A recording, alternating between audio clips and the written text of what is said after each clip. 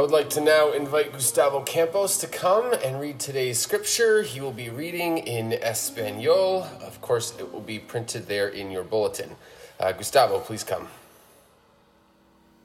Y aconteció como 8 días después de estas palabras, que tomó a Pedro y a Juan y a Jacobo, y subió al monte a orar. Y entre tanto que oraba, la apariencia de su rostro se hizo otra, y su vestido blanco y resplandeciente. Y aquí 2 varones que hablaban con él, los cuales eran Moisés y Elías, que aparecieron en majestad y hablaban de su salida, la cual había de cumplir en Jerusalén. Y Pedro y los que estaban con él estaban cargados de sueño, y como despertaron, vieron su majestad y aquellos 2 varones que estaban con él. Y aconteció que apartándose ellos de él, Pedro dice a Jesús: Maestro, vienes que nos quedemos aquí y hagamos 3 pabellones, uno para ti, y uno para Moisés, y uno para Elías, no sabiendo lo que se decía.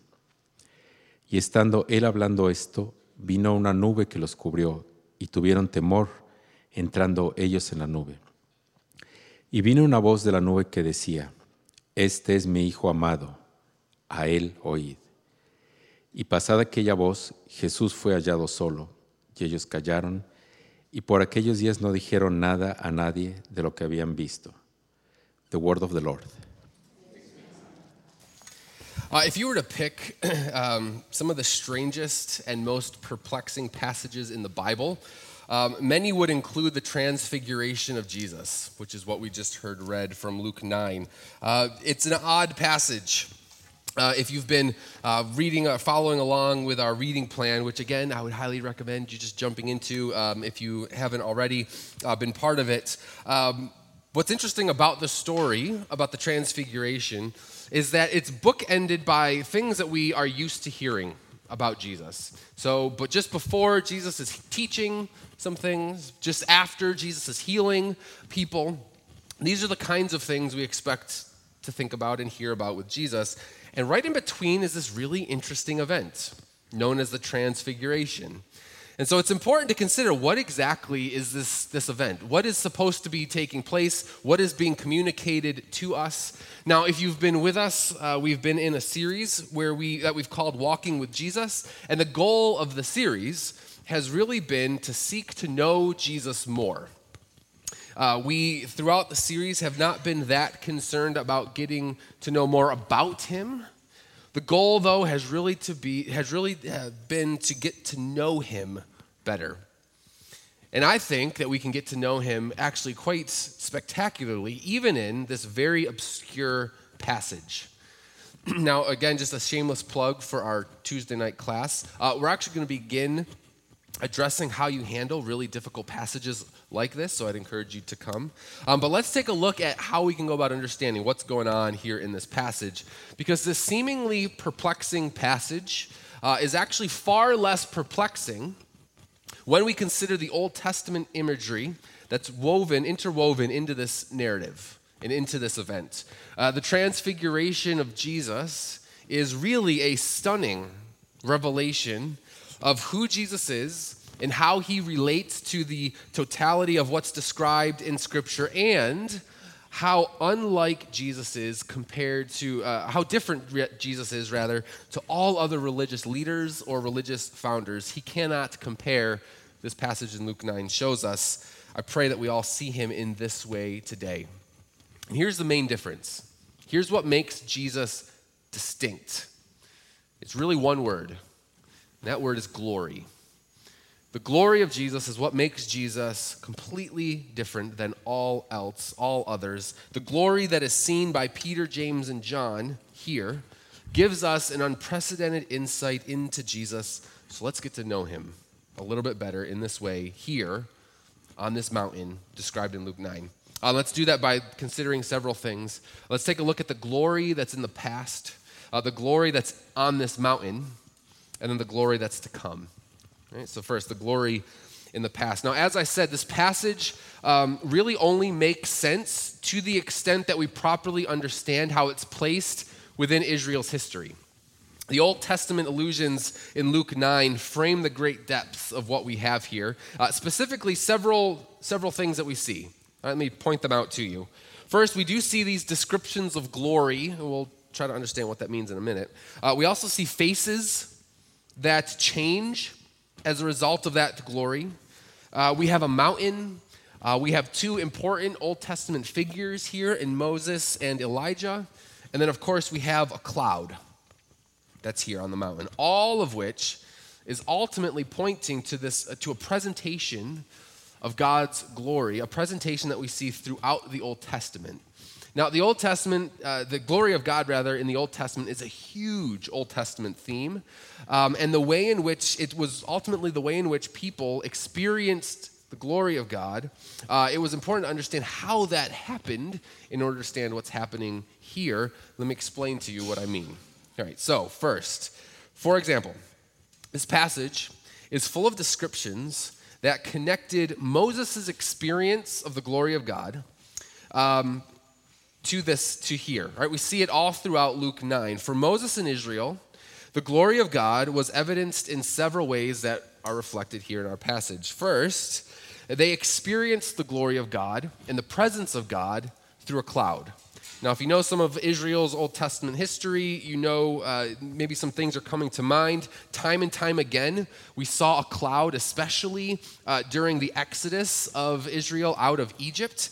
In Exodus 13, they were freed from their bondage in Israel, and what led them on their journey? It was a cloud. It was this God's glorious presence that as they looked at it could only be described as this bright cloud. At night, it was so bright, the only way they could describe this glorious presence was to describe it as a pillar of fire. In Exodus 19, when Israel ends up at Mount Sinai, the place where they would receive the Ten Commandments, God comes to the mountain to talk with Moses, and he speaks through a cloud. It says that when God talks to Moses, he did so through thunder at the mountain. When the presence and the glory of God were present at the mountain rumbled, and it became so palpable, this glory, that if you touched the mountain, you would die. Later on in Exodus 33, again on a mountain, God speaks to Moses, again through this glory cloud. But what's interesting about that passage in Exodus 33 is that in verse 11, it's described as a face-to-face conversation between Moses and God. And yet, Moses knew at that moment he was not literally having a face-to-face conversation with God because he knew he was speaking through some kind of veiled medium, through the cloud. And later on in the passage, Moses begs God by saying, "Please show me your glory." And God's response to that request is simply this. Let me just read this for you. This is found in verse 20 and through 23 of Exodus 33. But God says this, "You cannot see my face, for no one may see me and live. When my glory passes by, I will put you in a cleft in the rock and cover you with my hand until I have passed by. Then I will remove my hand, and you will see my back, but my face must not be seen." All right, whatever this cloud was, whatever this glory was, it was so powerful and all-consuming that if Moses experienced the fullness of that glory, it would have killed him. And then finally, in Exodus 34, after seeing this veiled glimpse of God's glory, Moses comes off the mountain, and his whole appearance had changed. His face shone so brightly that the people were afraid of him. And do you see all the different bits of imagery from the Old Testament now woven here into Luke 9? It is deeply rooted in the experience of Israel's history. So if that's the case, all right, so if all that's taking place, then what exactly is happening in Luke 9? What is being communicated to us through this transfiguration? Well, let's now shift from the glory of the past to the glory on this mountain. What we see on this mountain, actually, as I've said, might be some of the most telling events concerning who Jesus is. Because what happens on this mountain is Jesus essentially goes from being what some might assume him to be, this good, moral man who is teaching and healing people, to now shifting to being something unlike anyone has ever seen. Because on this mountain, Something takes place that has never taken place on other mountains. Let me explain to you what I mean. We do see here in this passage, we do see a cloud descend and envelop this mountain, but there's something different that's occurred. Now, on this mountain, the radiance and the glory of God that was once veiled by a cloud is now radiating from Jesus himself. Do you see that significant difference? The glory once existed in a cloud. Now this glory is radiating from Jesus. Luke describes it as though it looked like lightning. The Gospel of Matthew, Matthew describes it as though Jesus shone like the sun. See, on this mountain, for a moment, Peter and John and James are given a glimpse of who Jesus is. And it's not just some rabbi that stands before him. Rather, it's the one from whom God's glory radiates. Hebrews 1, the author of Hebrews, writes this about Jesus. He says that Jesus is the radiance of the glory of God and the exact imprint of his nature. Now, when I read that is quite a statement there about who Jesus is in relation to the glory of God. Because what we're seeing is that manifest here in Luke 9 on this mountain. And that statement, the exact imprint, the original Greek word could literally be translated that he is the exact expression of the substance. Meaning that Jesus by nature is the very substance of God. Jesus is God's glory in human form. Colossians 2 says that for in him the fullness of deity dwells in bodily form. This is what Jesus meant in John 14 when he says that those who have seen me have seen the Father. In some ways, Jesus is the glory cloud at Mount Sinai. In some ways, Jesus, the same glory that led the people of Israel out of bondage, the glory that shook the mountain, the glory that would have killed Moses if he had truly seen it and not been tucked away safely in the cleft of the rock, that glory is Jesus in bodily form. And here on this mountain in Luke 9, that veil is partially pulled back so that Peter, James, and John, and ultimately us today, it's pulled back that we might see Jesus for who he truly is, the glory of God. Now, the other thing that's interesting here about this passage is the presence of Moses and Elijah.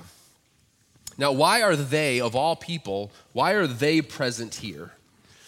Well, commentators note that Moses and Elijah, in the minds of the people of Israel, they would have represented both the law and the prophets. Moses, of course, would have been the one who gave Israel the law, and Elijah would have been a significant prophet within Israel. And the law and the prophets were a way of always describing Scripture. It was always a way of describing the Word of God. And the reason why this matters is because for Israel, they were accustomed to teachers and rabbis and high priests who would come and represent the law and the prophets. They were used to leaders coming who were sent by God. The difference, though, is that all the leaders that had come up until that point, they came and they went. And none of the leaders and rabbis were talked about in these kinds of terms. None of them were the exact expression of the substance of God. The presence of Moses and Elijah was an unambiguous claim that Jesus is not like any other leader. And I hope that we see the radical implications of that kind of claim. This is significant for Peter, James, and John who are standing on the mountain, but it's also very significant for us as well. Because Jesus is not like any other religious leader who has come before or who has come after him. He is uniquely distinct against all others. And any attempt to classify Jesus with other teachers or other prophets or other exemplars is fundamentally inconsistent with what the Bible says about him or what he even claimed about himself. If Jesus is the glory of God, a glory that would kill us if we experienced it fully, how does that then impact how we view him and how we approach him? I mean, I think that's a significant question. How do you, when you think about Jesus, how do you think about him? Because attempting to classify him with others, as we've said, is a rejection of his claim, but also a flippancy or an apathy about who Jesus is also a deep rejection of his claim.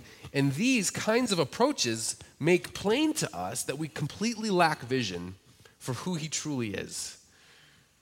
Because when we see him, we really ought to be, when we truly see him, we ought to be like the Apostle John, for example. In Revelation 1, where when Jesus came to him in glory, and Jesus' face shone like the sun, it says in Revelation 1. If you know the story, John was so overcome by being in the presence of Jesus that it says he fell down like a dead man. Or maybe another example would be the way that Isaiah responds when he's in the presence of God. In Isaiah 6, there's a well-known vision that Isaiah has in which the majesty and the glory of God are shown to Isaiah. And when God brings him into his glory and he sees God for who he is, do you know what his reaction is? The only thing that he can say is, "Woe to me, I am ruined, for I am a man of unclean lips, and I am among people of unclean lips." His first reaction to being in the presence of God is this visceral feeling and experience of being unworthy to be in that presence. For he knew it would be his demise to be in the presence of such perfection. And experiencing the presence and the glory of God ought to make plain to us the deep depths of our sin. And so again, I wonder, how do you see him? And do you experience being in his presence in this way?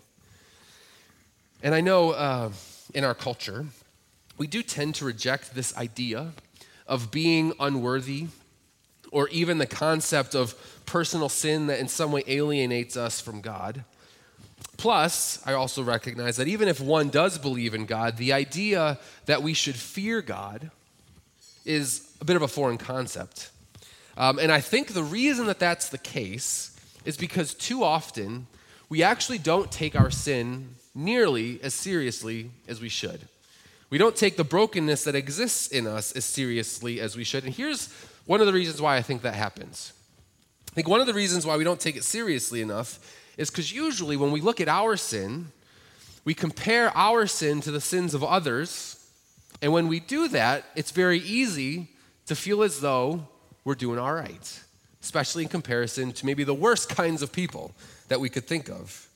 And when we compare ourselves to others, it's very easy to feel as though we're doing okay. But what would happen if you were to take yourself and compare it not to others, but rather compare it to this perfectly holy and righteous God? The one that even the prophet Isaiah fell down before in fear and lament over his sin. I mean, in other words, when I look at other people, it's easy for me to look at them and think, they deserve to be judged by God for whatever they might be a part of. But I'm not nearly as bad as them. But the truth is, we are far closer in proximity to even the worst people than we are in proximity when we compare ourselves to a perfectly holy and righteous God. Because when we are in the presence of perfection, we cannot help but experience our palpable imperfections.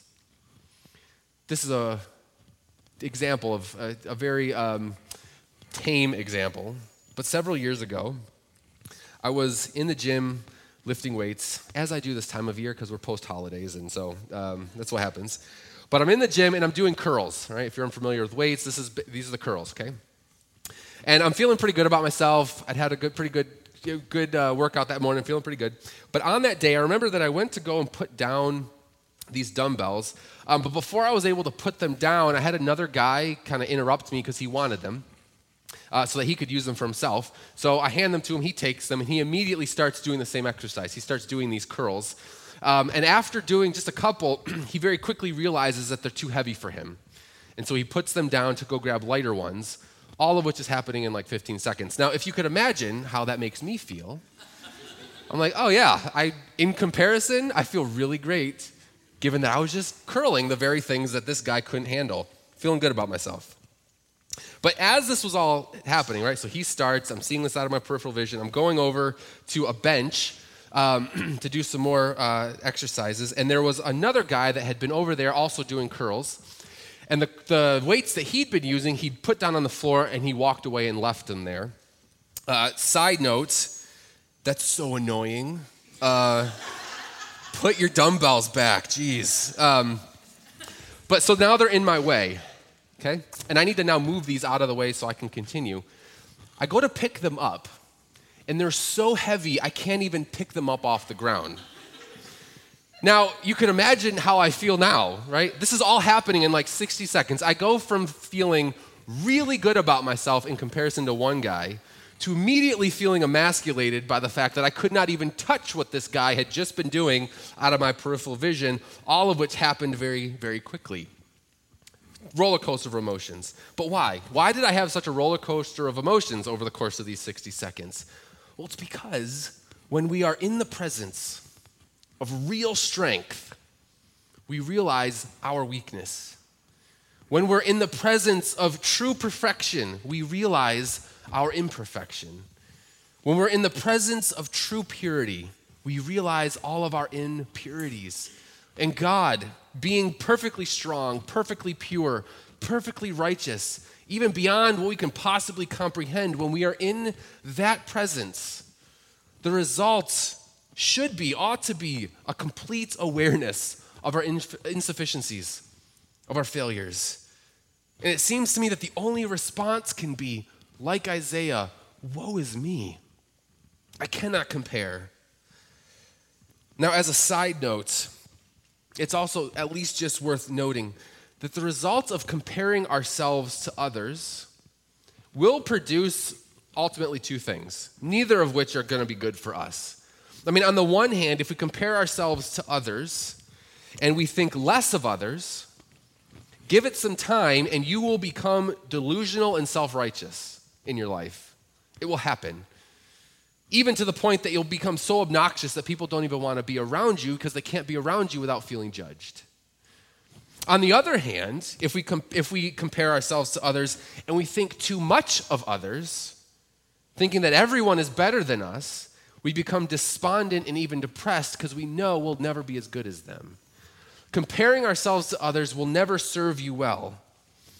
However, when God is our standard and we realize that we've all sinned, we've all fallen short of the glory of God, Romans tells us, we no longer think of ourselves as less than or more than others, but we realize that we are all fallen.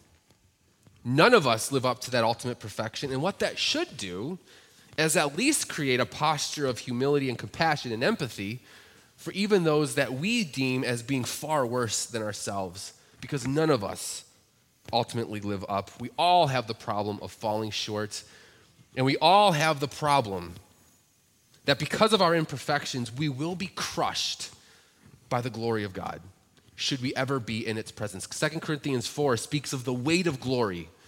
I think that's appropriate language, that God's glory is so weighty that if we were to ever experience it, it would crush us, for our strength would fail under it. So, we could end there, and that could feel really depressing, and we could walk out wishing it were not so. But there's something else here in this passage. Because there actually is a way in which we are able to stand in the glory of God and not have it crush us. And there's something here in this passage that takes the glory that we experience from us having to say, woe is me, and turning it into what we sing at the end of our service every week, praise God from whom all blessings flow. What takes us from woe is me to praise? Well, that is the glory to come. Look at verse 30 and 31. It says that Jesus, Moses, and Elijah were speaking of his, quote, departure. What does that mean? Well, soon after this event, Luke begins to describe Jesus as setting his face to Jerusalem. All right, this begins happening immediately in chapter 9.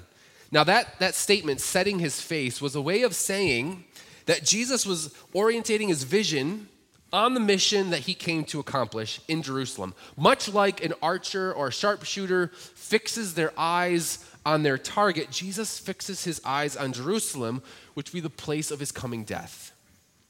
Right? This departure is speaking of the death and resurrection and ascension of Jesus. It's the work he came to do. And then also look at verse 35. This is very interesting. Out of the cloud comes a voice of the Father saying, "This is my Son, whom I have chosen. Listen to him." Now, does that sound familiar at all to you? Right, if you know these narratives, the only other time that we heard the Father speak those words was at the baptism of Jesus. The baptism of Jesus was the mark of Jesus' ministry where he would begin proclaiming the gospel of the kingdom, which was an important part of his ministry. But now, as Jesus prepares to go to the cross, the Father speaks again. And the transfiguration gives us a glimpse of this incomparable glory of Jesus, while also showing us the way in which Jesus uses his glory. Hear me when I say this, that Jesus used his glory by laying down that glory in order that on the cross he might be crushed by that glory. I mean, this is what we are seeing here. The glorious Jesus is about to lay it all down so that he might go to the cross, take our sin and imperfections, the very sin that ought to cause us to cry out, "Woe is me." Jesus takes it on the cross. And the glory that would have killed Moses, the glory that would crush us as a result of our sin, does not crush us. It crushes Jesus instead. So that when we finally cease with silly and asinine attempts at comparing ourselves with others, and we realize the extent to which we horrendously fall short of God's glory, and then as a result, hope and trust in Christ, we find security in him. And we know that security is available because the cross is not the final word.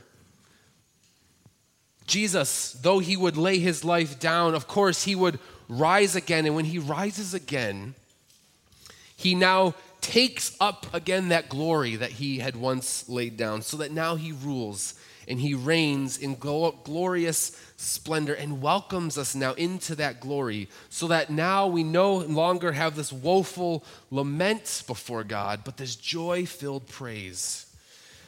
I mean, do you see the kind of hope and security that is available? That if you were in the presence of God, I wonder, would you be crushed by it, or would you stand secure, knowing that someone has taken the sin that made it impossible for you to stand in that glory? If you're not confident in that, know that it's available as we put our hope and our trust in Jesus. Let me close with these words from Colossians 3. It's a stunning reminder of what we have in Christ. I'd encourage you just to do this. Would you do this with me? I don't usually make people do this, but would you close your eyes just for a second and just hear these words as I read them? Given everything we've just said, hear these words from Colossians 3.